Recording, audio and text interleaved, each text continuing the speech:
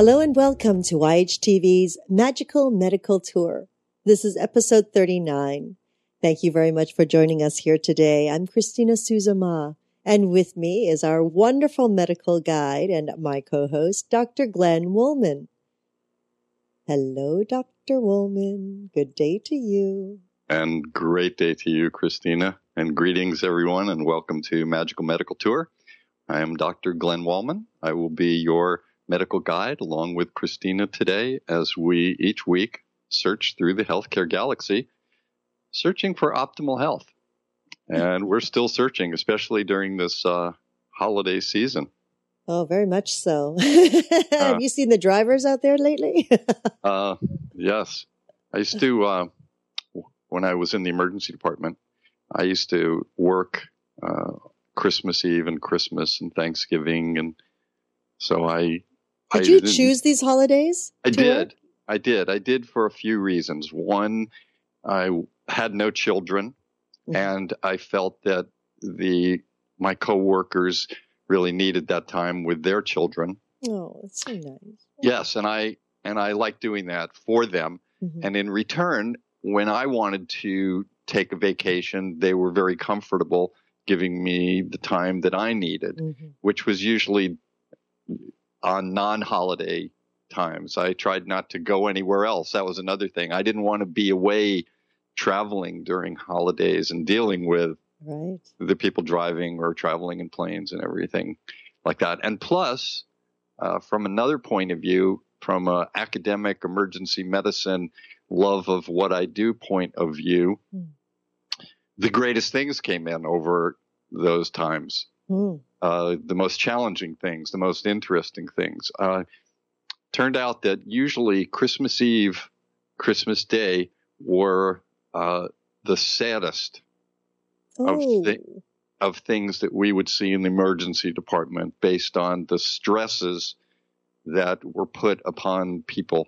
Stresses is what we're going to talk about today because I thought over the Christmas holidays there's lots of stress going on about doing things and seeing people and everything else. And we used to see some pretty disheartening things at that time. We also saw wonderful things, clearly.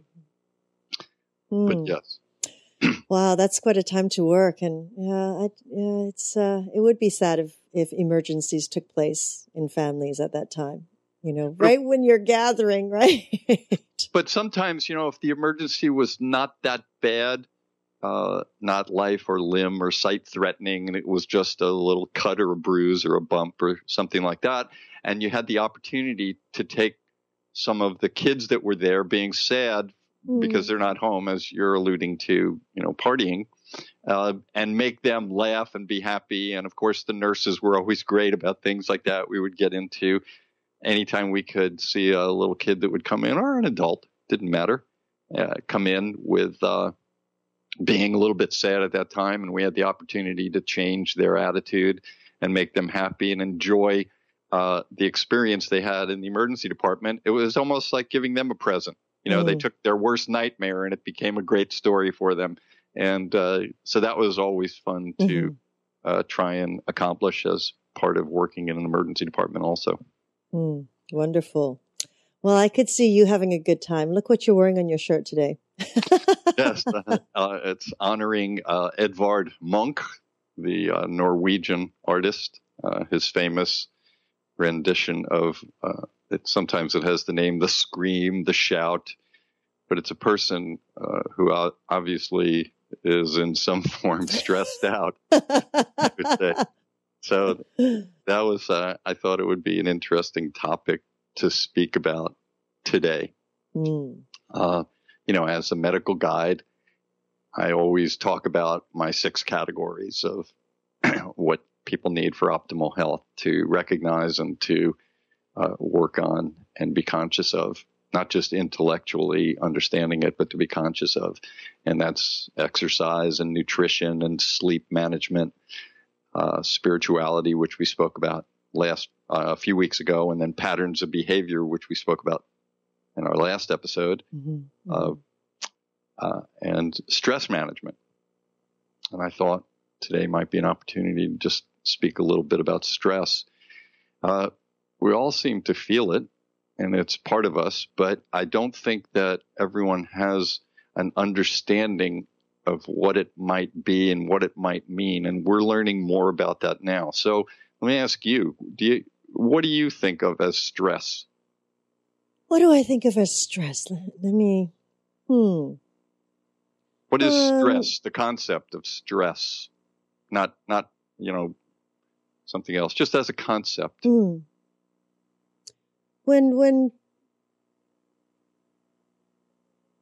When things become a little overwhelming or overpowering, in whatever way it might be, whether it be physically or emotionally or mentally, just seems a little daunting. That's stress to me. Yeah, that's exactly right. And I remember sometime once I was in the emergency department, and it was a pretty hectic day.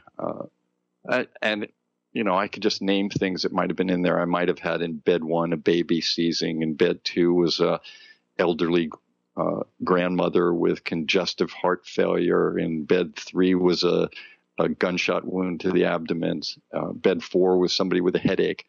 And go on and on and on. And then the radio goes off and says, we're getting 6 from an accident, 2 criticals. And then I go in to see someone really quickly before the accident gets there, and it's a 15 or 16 or 16-year-old person. And I say to them, I introduce myself and say, how may I help you? And they go, dude, I'm stressed out. And I look around and say, okay, well, I mean, I'm looking at what I'm doing. What is it that's stressing you out on that kind of level? He would say, well, I work at, this burger place and, trying to remember the fries and the Coke and the this and the that. It's just stressing me out. So I realized, obviously stress is, it's relative. And we'll talk about that today. We didn't know what stress was for a long time. And I mean, we had ideas of it, but, there's a Hungarian endocrinologist, someone who studies the endocrine glands like the thyroid, the adrenals, pituitary gland, all the glands in the body. And he was Hungarian, and in the 1900s, he recognized that people had these symptoms or syndromes to adapt to things that were overwhelming or daunting, as you say. And he started recognizing that not only did they have the symptoms and the signs, an increased heart rate or pupils that were dilated, a number of other things.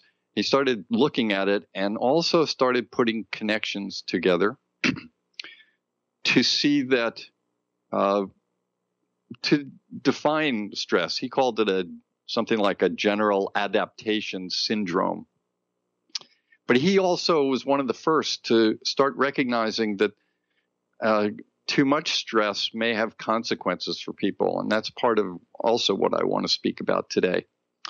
So in looking at stress, as you know, always, I never just speak about one topic. I always look at it's called holistic medicine. Exactly. It's holistic medicine. There is no one topic because it's all complex and it's all integrated. And in order to really get an understanding, you have to look at sometimes other parts.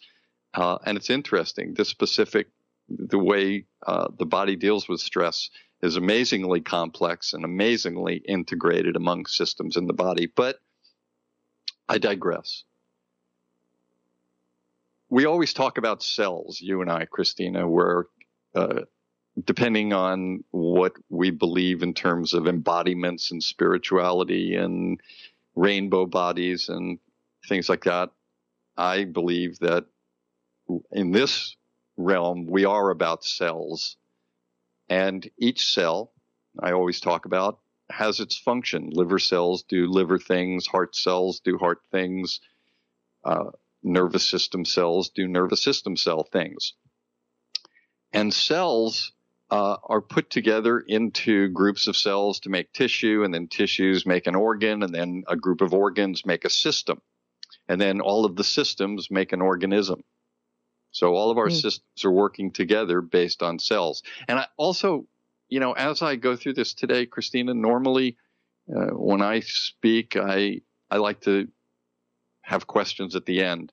But I think because you always represent the every person, if I start to get too complex or something you don't understand, I think in this particular case, stop me a little bit and let's clear something up, because this is a complex story, but I'm going to try and simplify it if I can. You're going to put us through stress, right? Yeah, exactly, so that you understand it, and then I'll teach you how to recognize it, and then I'll teach you what problems will occur because of it, and then hopefully teach you ways to get out of it. So that'll be the plan. It's the stress of, suddenly hearing, okay, today, kids, close your books, we're having a pop quiz. The people that were prepared are not that stressed. The people that weren't prepared, syndrome, the general adaptation syndrome starts.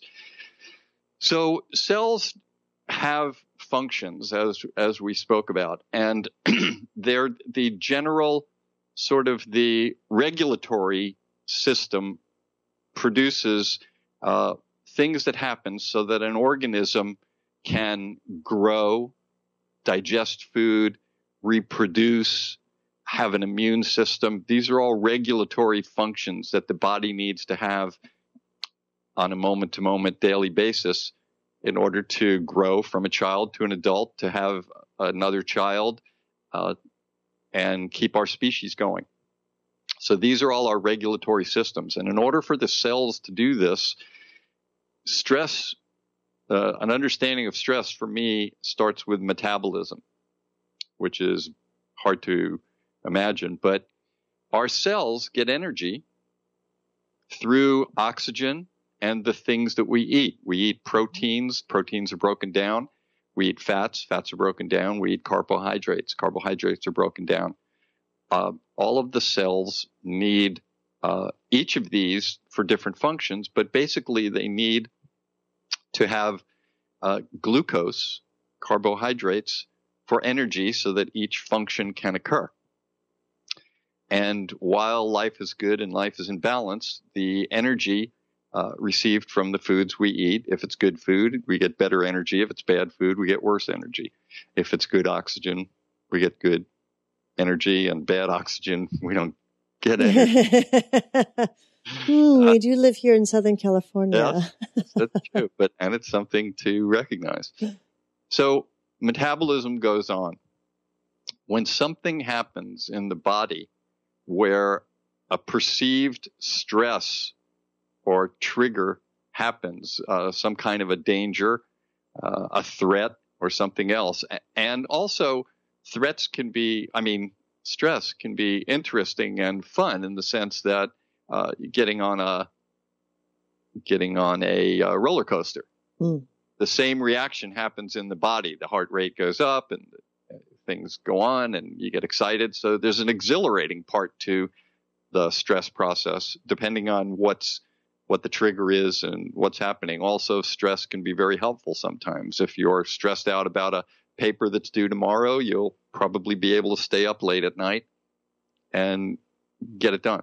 So there are some very good aspects to stress, especially the way the body was designed evolutionary-wise, in terms of having what we call that fight or flight system for us. So if a saber-toothed tiger is coming after us, we can gather our forces and be in the best of condition at that moment to get away from the saber-toothed tiger, flight, or fight with the saber-toothed tiger. And this whole system starts to go on. So what happens is that when the body perceives what's going on, a number of things happen to promote the metabolic process to start getting as much sugar as possible into the cells, but specific cells. When the stress system happens, the regulatory things that we spoke about, growth and reproduction, etc., immune system and digestion, all stop. And the two systems that really go to work are the brain, which includes the senses. You need to be able to see and focus and hear to escape a danger, or know to go away from the direction of a fire or a car or something. And also to send the glucose to the muscles so that they can activate and do the right things, which means that the stress syndrome is actually counter-regulatory. So it goes against the regulatory system. It closes down digestion, so you're not having to have a bowel movement at the time that you want to run away from something or deal with something. It increases heart rate. It increases blood pressure. It cuts down. It increases the platelets, the parts that clot, that help clot in the blood. It turns off salivary glands. It does a number of things. It stops growth and eventually it hurts the immune system. But so this is counter-regulatory, and it's kind of an alarm system. And things happen where you get away from whatever stress happened, and then through the system, everything deregulates and things calm down. The heart rate comes back to normal. You calm down again, and you're breathing more quietly, and you're feeling better after you get off the roller coaster or after you were scared by a car almost hitting you or being in the haunted house.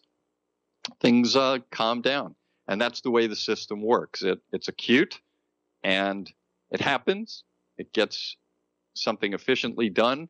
If you need more glucose, it has ways of producing hormones that take the protein and the fat in the body where glucose is sort of being stored and energy is being stored, and it breaks them down to bring more into the bloodstream to get to the muscles and the brain. Everything calms down, and then life goes on again. We're actually hardwired for that. Our brain can handle that. Our body can handle that, and we're good with it.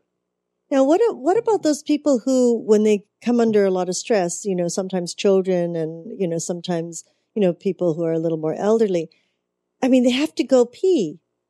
Like their body tenses up so much that they just have to go to the bathroom.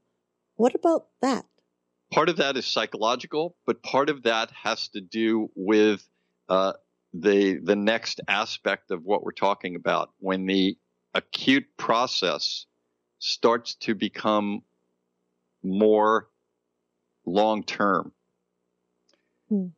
What's happened, we didn't know this for a very long time, but in the 1990s, and I will answer your question, I hope. I make a ding or a sound or something when I actually did answer it within my little rant here.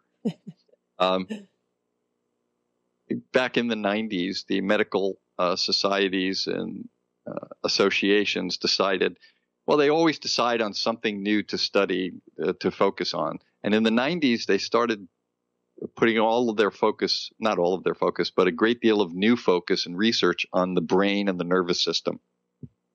And combined with different types of imaging, MRIs and different types of scans of the brain and different ways of measuring many of the functions of the body, the physiology of the body. I remember when we had our talk with Dr. Dan Fox, the radiologist, and he spoke about his reason for going into medicine. He said, I finally wanted to know how it all works. And so the physiology is what it's all about. And we're starting to learn how stress works and what it does acutely, but we're also starting to learn how it's over time, if we are too stressed and chronically stressed, our bodies can't take it and it breaks down, and it breaks down in almost, I don't even want to say almost. I think every system of the body has the potential to break down over time.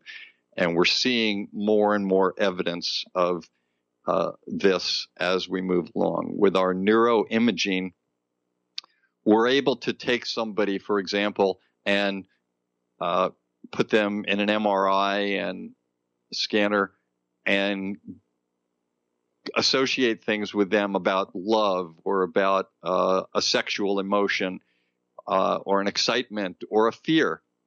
And we can now see what parts of the brain are lighting up when this part of the brain lights up when fear happens.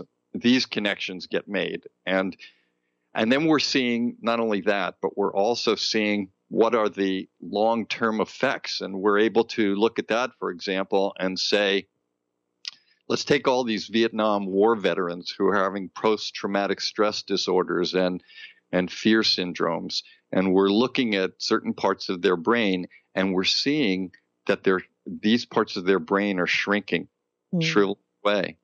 And this is evidence that stress can do that. And we're seeing so many different areas where stress is helping to, over time, break down parts of the body that are over-functioning because they just can't be at that level. Remember I said that this counter-regulatory system is it works quickly and then it should stop. But if it keeps going on, it affects things so that they just can't take it. Just like if you had to keep running all the time, eventually you would just stop and you couldn't run anymore and things wear down. Well, that's what we're seeing is happening chronically with people.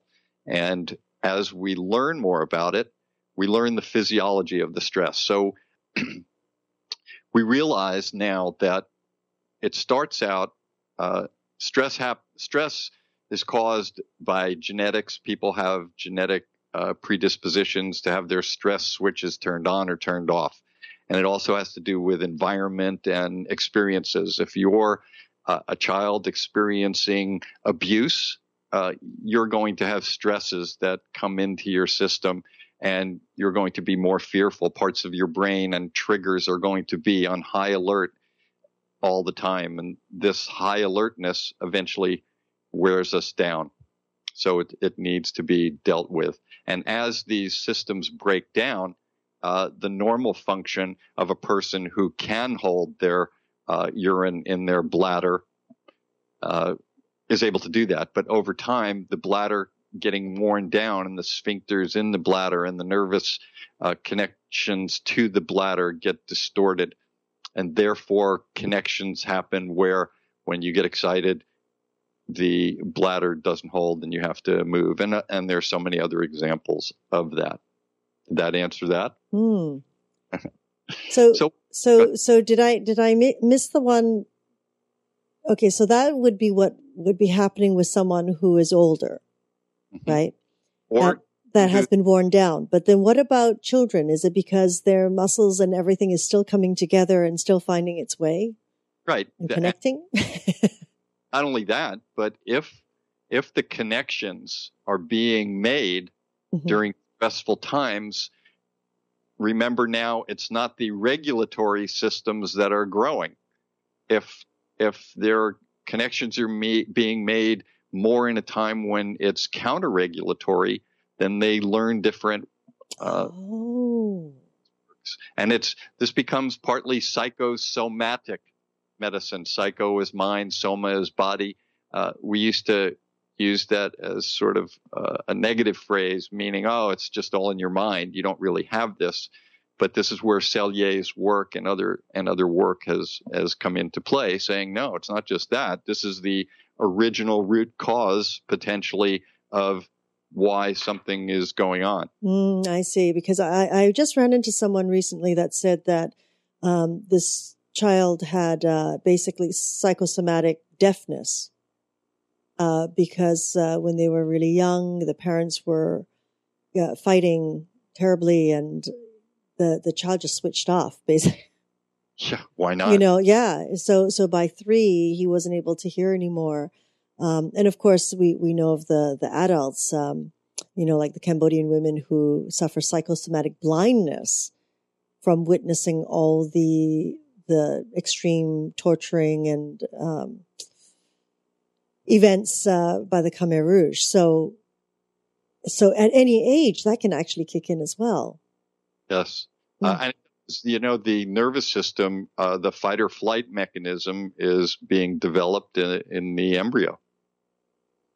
And when the mother gets frightened, certain of those blood chemicals and hormones and reactions transfer through the placenta and into the baby. So if the mother is getting stressed and getting the different hormones being pumped through her blood, some of them may get into the baby's blood and cause the same thing. The baby doesn't know it's being stressed, but the heartbeat may go up, the breathing may go up, things like that. And when in the very delicate stages of the embryo growing, that's when connections are being made. And if the connection is being made to adapt to a chronic stress process, that's how those connections potentially get made. Most of the time they still get made fairly correctly. But, this is a chance for mutations to happen and things not to connect. And that's when a lot of irregularities occur. Maybe I shouldn't have gone on that roller coaster at 5 months pregnant. Yeah. Well, or, sometimes it's good to get that moment. It could have been also, along with the hormone, there might have been the sense of exhilaration and thrill that was transmitted also. So sometimes I'm just trying to help you here, Christina. Well, psychotherapy for you.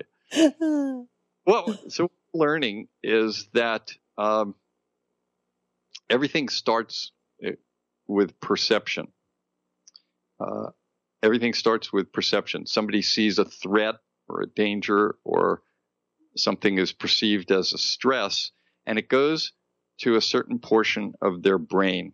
And before I actually talk about what happens there, I want to talk about the brain for a moment and say, we always talk about the brain being divided in half into the right and left brain, right? Mm-hmm. Where the left brain is the analytical, concrete type. The right brain is creative and abstract, things like that. And many times we always say that in meditation, we want to go over to our right brain and where time doesn't exist and things like that. But you can also look at the brain instead of being split down the middle for a left and a right. You can also imagine that there are splits in the brain that are parallel to the ground. If you put a plate through the lower portion of the skull that's parallel to the ground, imagine that the spinal cord starts coming up, and it comes up from the lower spine, and it goes up through the abdomen and the thorax and up into the neck region. And at a certain point, the spinal cord starts becoming a brain. It's the brain stem. Heard of that? And the brain stem is if the first plate comes just above the brain stem. So the first layer or level of the brain from the bottom up is the brain stem. And this is where all of our autonomic functions occur, where the heartbeat is regulated and the sensations happen and the breathing is regulated, digestion is regulated. This is the vegetative region of the brain, or sometimes people might call it the reptilian brain or the lizard brain or something like that. This is the part where if people have bad head injuries, they could lose their higher level of functioning and everything else. But the lower brain stem, they're in a vegetative state, but their body can still function on that level for long periods of time. And we've seen many very sad stories about things like this over time, but we've seen some happy ones where people have come back. So this lower level is the autonomic or vegetative state. The next level of the brain, the next third of the brain, the middle of the brain, is kind of the limbic system. It's the emotional aspect of the brain. This is where the hypothalamus, the pituitary gland you've heard of, the pineal gland, which some people speak of as the first eye or third eye. A lot of the glands occur here, and this is the seat of emotion and a lot of fear, motivations, number of things, very complex. This is This is a really complex area, and it seems to have some control over the autonomic. Obviously, if you get excited, your heartbeat can go up. If you're really depressed, your heartbeat may go down. Your digestive changes may go down. Like you said before, a person could become blind if they're watching their children being burned in a fire, just from emotional processes. So that's the second portion of the brain. And then we as humans have a higher level of the brain, the neocortex region. And this is where analytic things happen. This is where we can analyze and intellectually discuss things and motivate. One of the fascinating things that seems to be happening right now as we progress is that it appears that each layer, the lower third, has its function. The next third, the limbic portion of the brain, has its function, but it has the ability to supersede, in some cases, the lower autonomic portions. And we didn't really know that for a long time. And the top portion of the brain, the neocortex, has the ability to supersede over the emotional. And this is possibly the key toward the healing that we're going to speak about in a little while. Just the fact that we know, we used to think, well, you can't really control, and I've said this in some of my talks before, you can't control your temperature, your pH. You can control breathing for a little while and then maybe heart rate and blood pressure. But we're starting to see that we may actually have more and more control over those things, and also over our emotions and in our analysis of things, which has to do with part of the healing and using the anti-stress or relaxation technique. So now moving into, are you comfortable with what I just said? Completely comfortable. And it's so fascinating because for so many centuries, the monks all the way up in the Himalayas and Tibet, and they believe that you can be in full control. Right. And we're going to discuss that in a few moments also. But I just want to give a quick idea for people as to what happens in stress, because stress is not just, it's not a word. Well, it is a word, but it's really a system that happens within the body, a program that goes on, that we switch on in the body, that becomes actually serious effects of the body. So the person, the organism perceives a threat of some kind or a trigger. And it doesn't have to be just a life threat. It could be a threat of a boss coming in to reprimand you. So it's not life threatening, but it is a trigger and you get stressed out, or you're about to do your first recital, or you're in a spelling bee or something. You're going to do a performance, all of these things. So you perceive a threat, and in that middle portion of the brain, the limbic system, the hypothalamus reacts to that, and that sets up a whole series of events that happen. It starts sending signals through the bloodstream and hormones and the nervous system through nerves to target organs where things are being produced. And we've all heard about adrenaline, epinephrine, norepinephrine. These are actual hormones that are produced. The epinephrine is produced in a portion of the adrenal gland, which lies on top of the kidney, on each kidney.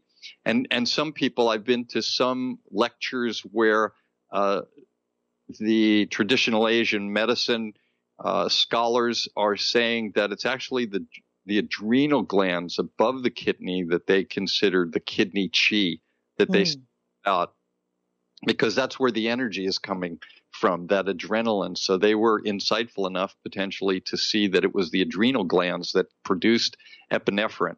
And the brain stem signals to the heart through a nervous system, which takes only less than a second or 2 seconds to react to get a heartbeat going. And then through the bloodstream, hormones are being sent down to the kidneys from the brain and the adrenal gland to produce the epinephrine and the norepinephrine, or the adrenaline, and also cortisol. And these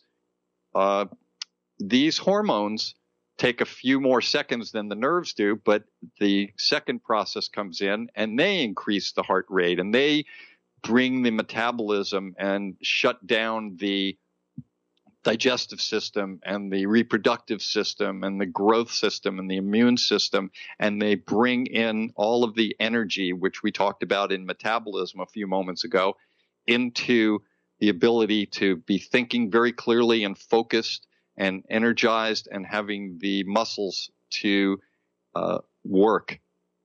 It also has to shut down these other systems that I spoke about. And in shutting them down, they go under their own stressful process because they don't want to shut down. They want to do their work. So when they're shut down, they get stressed out and they have to deal with that.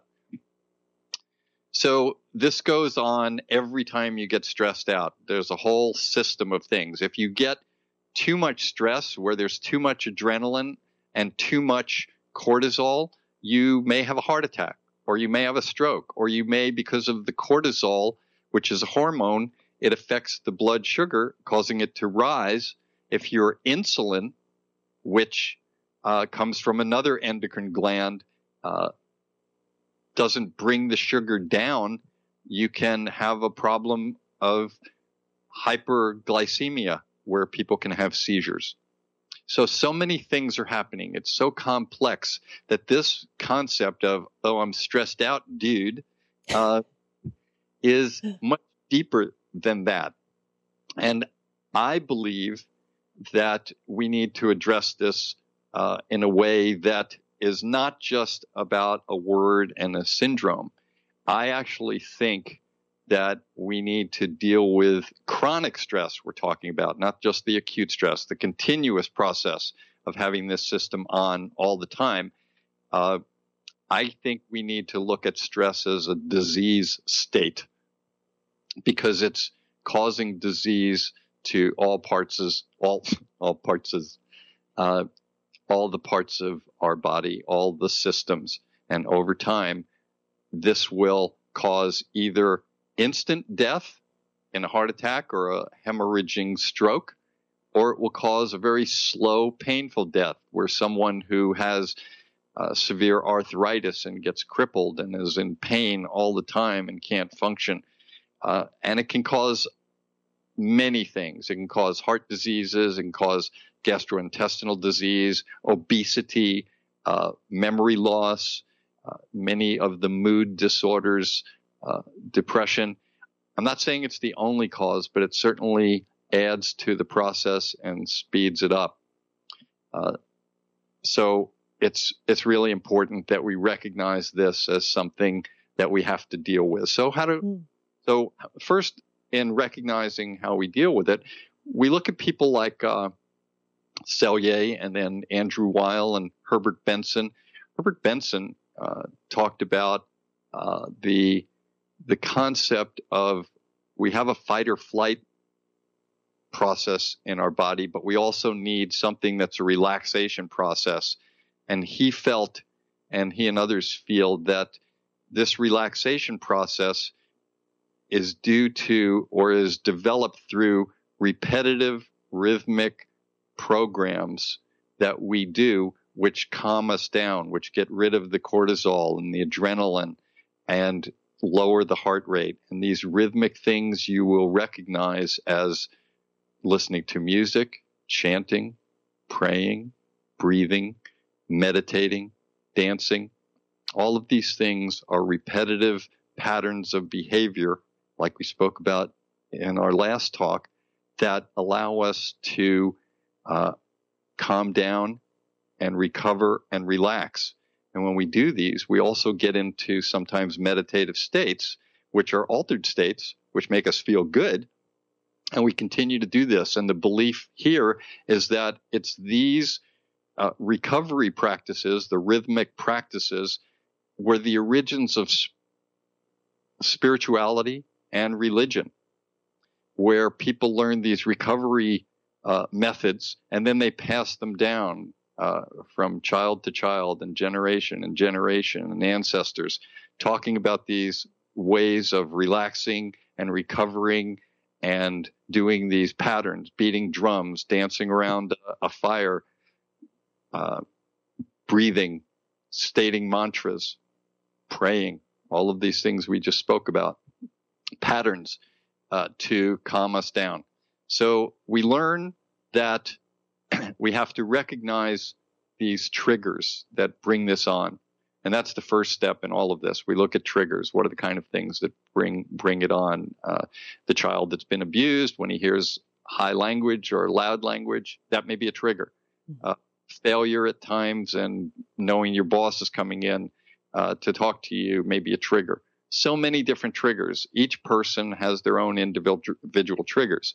And when you learn how to recognize the triggers, that's the first step. Another step is to do what I talk about all the time in my 6 patterns and categories. You need to eat healthy. You need to exercise. You need to sleep well, recognize patterns of behavior, recognize spirituality, and work in all of these programs to be better. Another thing to do is to have a positive attitude. Try and be around family and friends. Try and be around people that also have positive attitudes, and to be motivated. And then there are many other things that can be done. Being happy, having a sense of humor, telling jokes to people. And I know that when I was in the emergency department, I tried to have a joke every day so that when paramedics would come in or the police would come in or other doctors would come in talking to different nurses, I always had a joke. And so people, when they came to see me, it was going to be in the most critical situation, but yet they came in because they were almost looking forward to what joke I had to tell them aside from the person with the heart attack. So they were in a better state of mind and less stressed, and they were able to deal with things. And plus, people got inspired to tell me jokes. So paramedics couldn't wait to come in, or a police officer couldn't wait to come in and say, "Oh, I heard this great joke. You got to hear this. I thought of it." So humor is a very important part. And the relaxation techniques that we talk about are an extremely important part of this process, because these relaxation techniques are about, again, developing patterns to recognize a stressor and then going through some kind of a rhythm, a breathing exercise. And you know that I talk about the Wallman metaphor, square breath, as a breathing exercise. We have that in, if you subscribe to my website, you'll get that as a gift. And I use that all the time. But there are many different types of breathing patterns and exercises that people do to calm themselves down. I also recommend that people consider learning a martial art, be it an internal, like a very slow and relaxed Tai Chi or Kung Fu or Karate or Aikido. Because, again, what this really is, if you break it down, it's a rhythmic dance pattern that you learn over and over and over. And it combines using the muscles and the skeletal system. It combines the breathing apparatus in the body. It combines focusing and energy and quiet. And it combines that all into a deeper consciousness. So you're taking something from the higher stress level where you perceive it in your neocortex. You're moving it down into in the middle third, in the limbic region, where all of the things start to happen with the pituitary and the hypothalamus and the nerves and the hormones that are going into the nervous system and the bloodstream, affecting everything else. And you're bringing it down into the brainstem, where the vagus nerve can slow the heart down. And you're learning how to do this in a meditative state so that it becomes a subconscious thing. And as you move more of these calming things into your subconscious, then the triggers become less and less, or they become less powerful, or you recognize them more quickly so you don't allow that adrenaline surge to get into the bloodstream. You may not be able to help the initial nerve part because that happens so quickly, but you may be able to do some things about the adrenaline or the cortisol. And you may, if you can't stop the initial part, you might be able to slow the amount that goes into the bloodstream and therefore cut the counter-regulatory stress adaptation syndrome to something that doesn't last as long, especially if it's not something necessary. It's just a mental stressor rather than an actual physical threat. Also, I do need to say that some people, individuals, sometimes actually need professional help and medication under too much stress. There were times when I would be in the emergency department where somebody was coming down, or they stopped taking psychotic medication or an antipsychotic medication, or they were taking methamphetamine and ecstasy and injecting things into them, PCP, and they were so wild and out of touch, I couldn't reason with them. Most of the time, if somebody came in with a simple anxiety attack, I could speak with them and try and calm them through focus and breathing and talking to me. Many of that would work with people. But there were some people that were so clearly out of it and under the influence of hormones and neurotransmitters and old psychology and old patterns of behavior, they couldn't be reached. And those people needed to be medicated so that they didn't harm themselves, or they didn't attack a nurse or a police officer or another physician or a lab tech that was trying to draw blood on them. Mm. So sometimes professional help is needed and professional medications are needed. But in many of our cases, I believe that there's a lot that we can do just emotionally and through all of these practices, as I said. Any thoughts so far? Oh, any thoughts? Am I supposed to use my brain? Which part of the brain? You're putting me under stress. No. Good. And I mean, I do believe too, I have a lot of people that say, well, there's always so much happening in my life, especially with the shows and raising a child, etc. And they say, well, we don't meditate and we don't do exercises. We'd like to, but our day is so full that we don't. Yeah. You see, and it's to be able to explain to people, to bring an awareness that, a practice does not have to be half an hour or even 15 minutes. A practice could be just learning, for example, your metaphor square breath, which only takes a few minutes, if that, but learning it, practicing it, so that when it's necessary, your body knows it. It's almost like an automatic situation that comes up, because I know for myself through years of, coordinating 3,000 students from overseas, things like that. And then suddenly the breast breaks down. What do you do? Who do you contact? If I didn't begin to be able to even step back for 30 seconds to just take that moment to bring the breath in and breathe it out and shut everything out, just 30 seconds. Yeah. I would not have been able to make very, very important decisions under that sort of stress level. So would you say, Glenn, with a lot of people who I do believe as we get older and we have more responsibilities, and we take on more responsibilities in some cases, or to those who don't have such a busy life, as you say, it's all relative, isn't it? It's like that young man, saying, I'm stressed out, dude, because he couldn't really remember the menu. It's all relative. There are some people who do stay at home and there's a certain level of peace and quiet. And then suddenly something happens, like just a minor bumper, like a little, a scuff on the bumper or something like that. And they're completely stressed out just by something like that. Well, I would say this kind of in summarizing everything. I know that there's a lot of complexity that goes on. It takes, a few years in medical school to understand really all of the systems, and we're still learning it. Even to this day, we don't know everything that's happening. But I would want to leave people with a few thoughts here. I would say that if you had if you had installed a smoke alarm system in your house and it went off, you would react to it. If you were about to cross a railroad crossing and the lights started going on and the arm came down, the barricade came down, you would react to that. We develop alarm systems for the purpose of reacting to help us survive.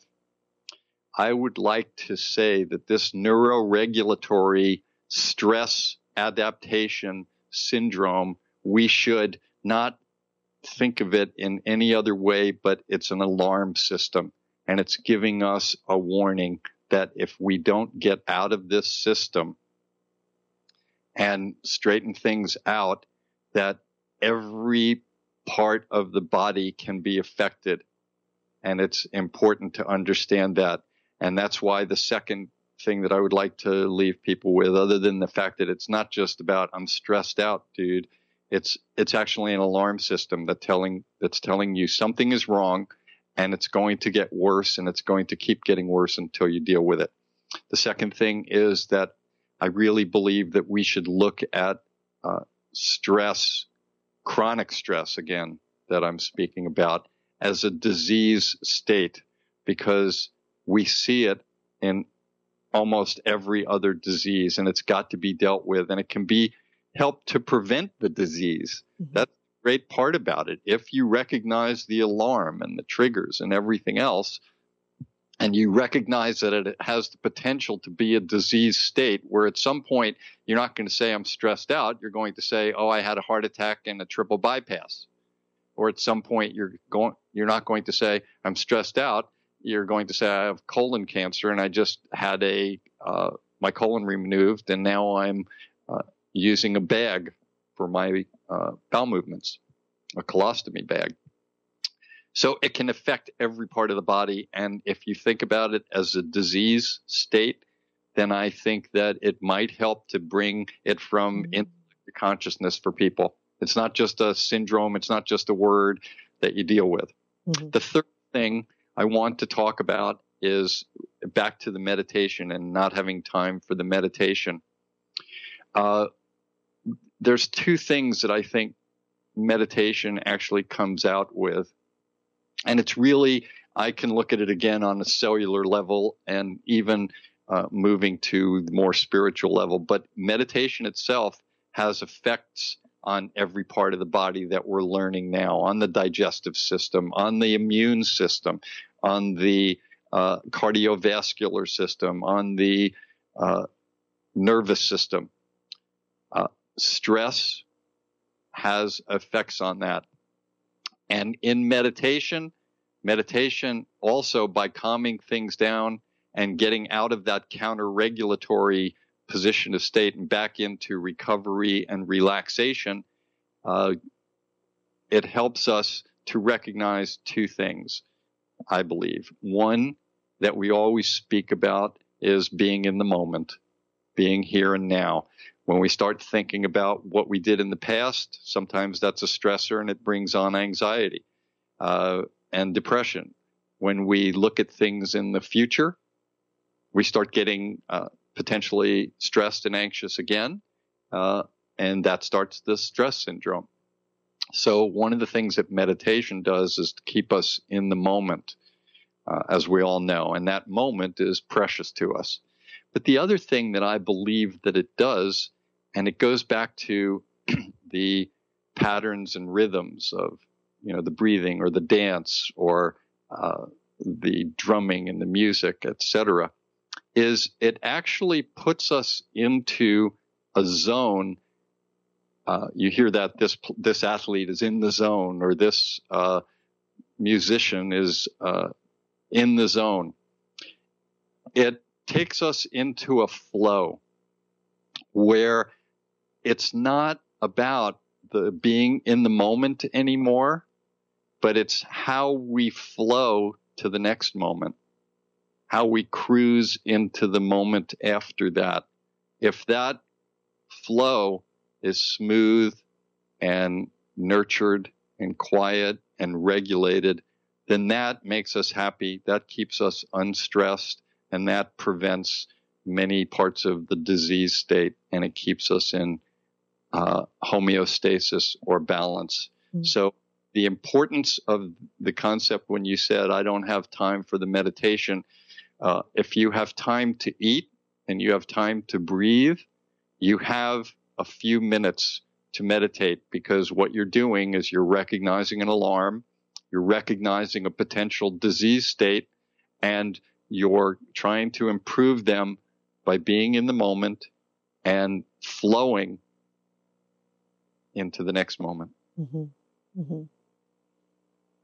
And I'd like to add to that too, that I believe that some people feel, or when they hear the word meditation, or they hear the word, taking the moment to breathe, that they think it's literally having to set that aside and sit down and, be in an Om position, with your legs crossed, and I say, really, some people find their meditation through something that they're doing, like during the gardening or during baking or during, there's certain things that people do. And I know for me, it used to be while I was washing my floor. That was my most meditative state of being, was washing my floor. It was, it was a very, very interesting time where I was alone. I had to work on my breath because I was on all fours, and I was using emotion, almost like, people would breathe during Tai Chi. It was a fluid motion that I would continue to use. And I found my meditation during then as well. So it's, it's not, sometimes we perceive things as that the society or media has brought forward, as opposed to what it really is. Perceptions. That's mm-hmm. true. Mm-hmm. And actually, a part of the meditation that does happen, I believe that at the beginning, as you're learning, just like anything else, it's a behavior, and it's a skill to a degree, and you have to practice it. So by just sitting for a while, once you learn it, then you can certainly bring it into mindfulness of everything else you're doing, and be able to do it standing, walking, active, in certain ways that will trigger messages to your brain for calming and allowing and flowing. Mm.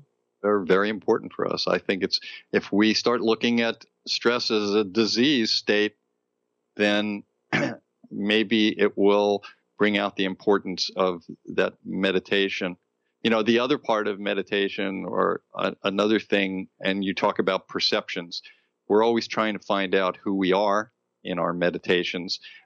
It's also just as important to find out who we are not.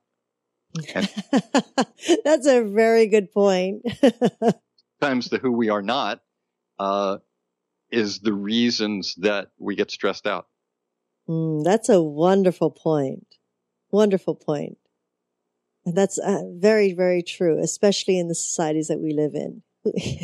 We try to be people that we are not. And that is a wonderful point. Jon Kabat-Zinn talks about that a lot in his mindfulness and meditations, and many, do, as you were talking about the Tibetan monks and all the monks around the world, and the people that go into higher consciousness, all of that. Mm-hmm. Mm-hmm.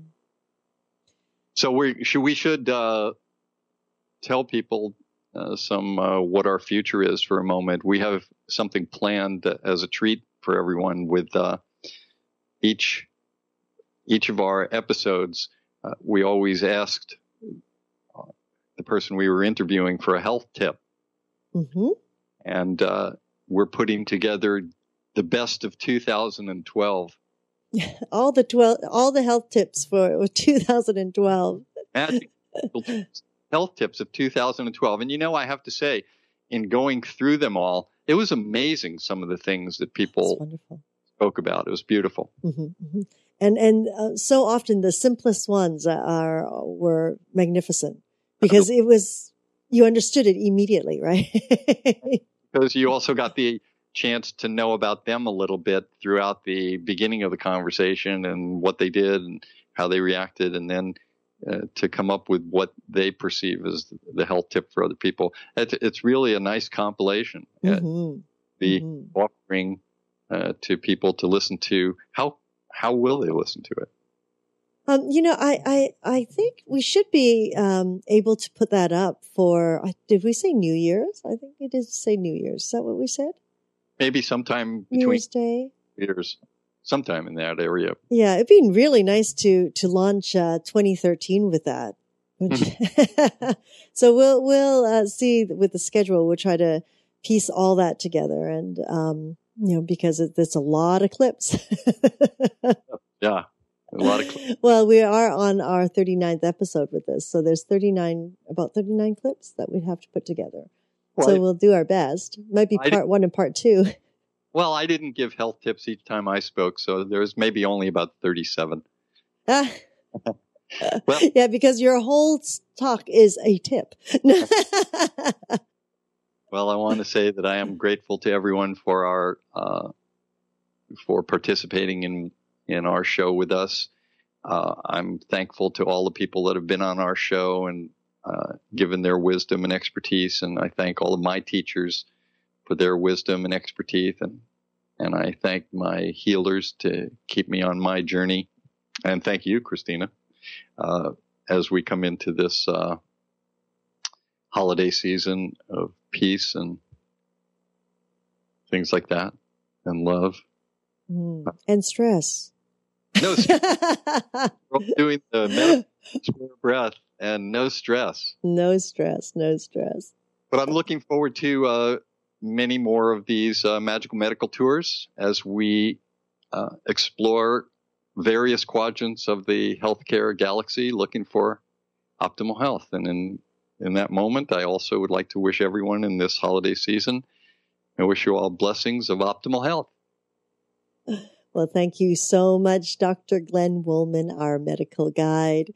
And of course, we here at YHTV would like to thank each and every one of you for joining us and supporting us on this new platform of education and information. And it's still considered very new, by the way. We're grateful for your continuous support. And, please let us know how we can support you better. If there's a topic that you would like us to focus on, please contact us. Don't be shy. Just let us know. Everything's kept in confidence, and we will definitely try to find the experts in those areas to come and speak with us. We are very excited to announce that you can access the Magical Medical Tour through iTunes.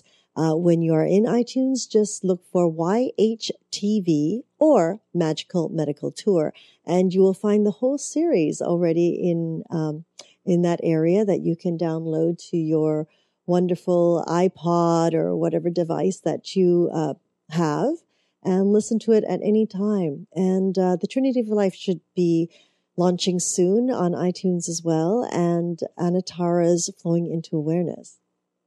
And again, we invite you every Tuesday at 10:30 a.m. Pacific Standard Time, 1:30 Eastern Time for the Magical Medical Tour, and Wednesdays for Trinity of Life at 11 a.m. Pacific Standard Time, 2 p.m. Eastern Time, followed every other week with our new show, Flowing into Awareness with Anatara. Let me remind you that you can find and contact Dr. Glenn Woolman at myyogahub.com/G Woolman, and on Twitter at Glenn Woolman, and of course through his own site, glennwoolman.com. And be sure when you're there to learn about his Metaphor Square Breath.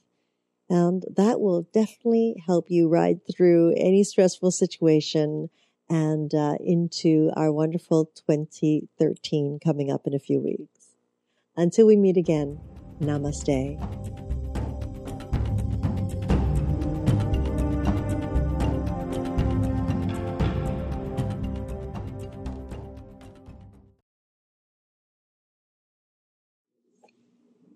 It's a good show. Think so? Yeah. It's like, if anyone wants to know about stress and where it comes from and how it starts and how it begins, here it is. This is I felt like this is Stress 101.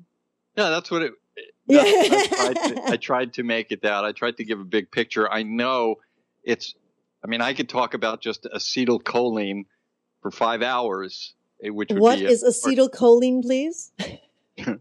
acetylcholine is the neurotransmitter chemical that goes in the synapse that connects one transmission to the next nerve. Oh my gosh. All of this is so complex. And when I started thinking about it, my first thought is always from the medical point of view, as if I were speaking medically and talking about pathways, and chemical breakdowns, then starting to talk about fat metabolism and protein so all of it. And I tried to see if I could figure it out as least complexly as possible to give sort of a bigger picture of the overview of everything, and to bring out the fact that it isn't just a word, that we need to deal with it. I mean, I'm seeing now that people that have things, no matter what body system it's in, there's some kind of a stress-related process to most of it. And the stress, something I didn't say is, I was going to get into the different parts of the nervous system where there's the sympathetic system, which is essentially like a gas pedal. When the sympathetic nervous system gets turned on, it's like pushing the gas pedal down. And then there's the alternative, the parasympathetic, which is the brake. And those, man, I used to know all this because right. That's in Psych 101. It's in Everything 101. Yeah. It's in Everything 101.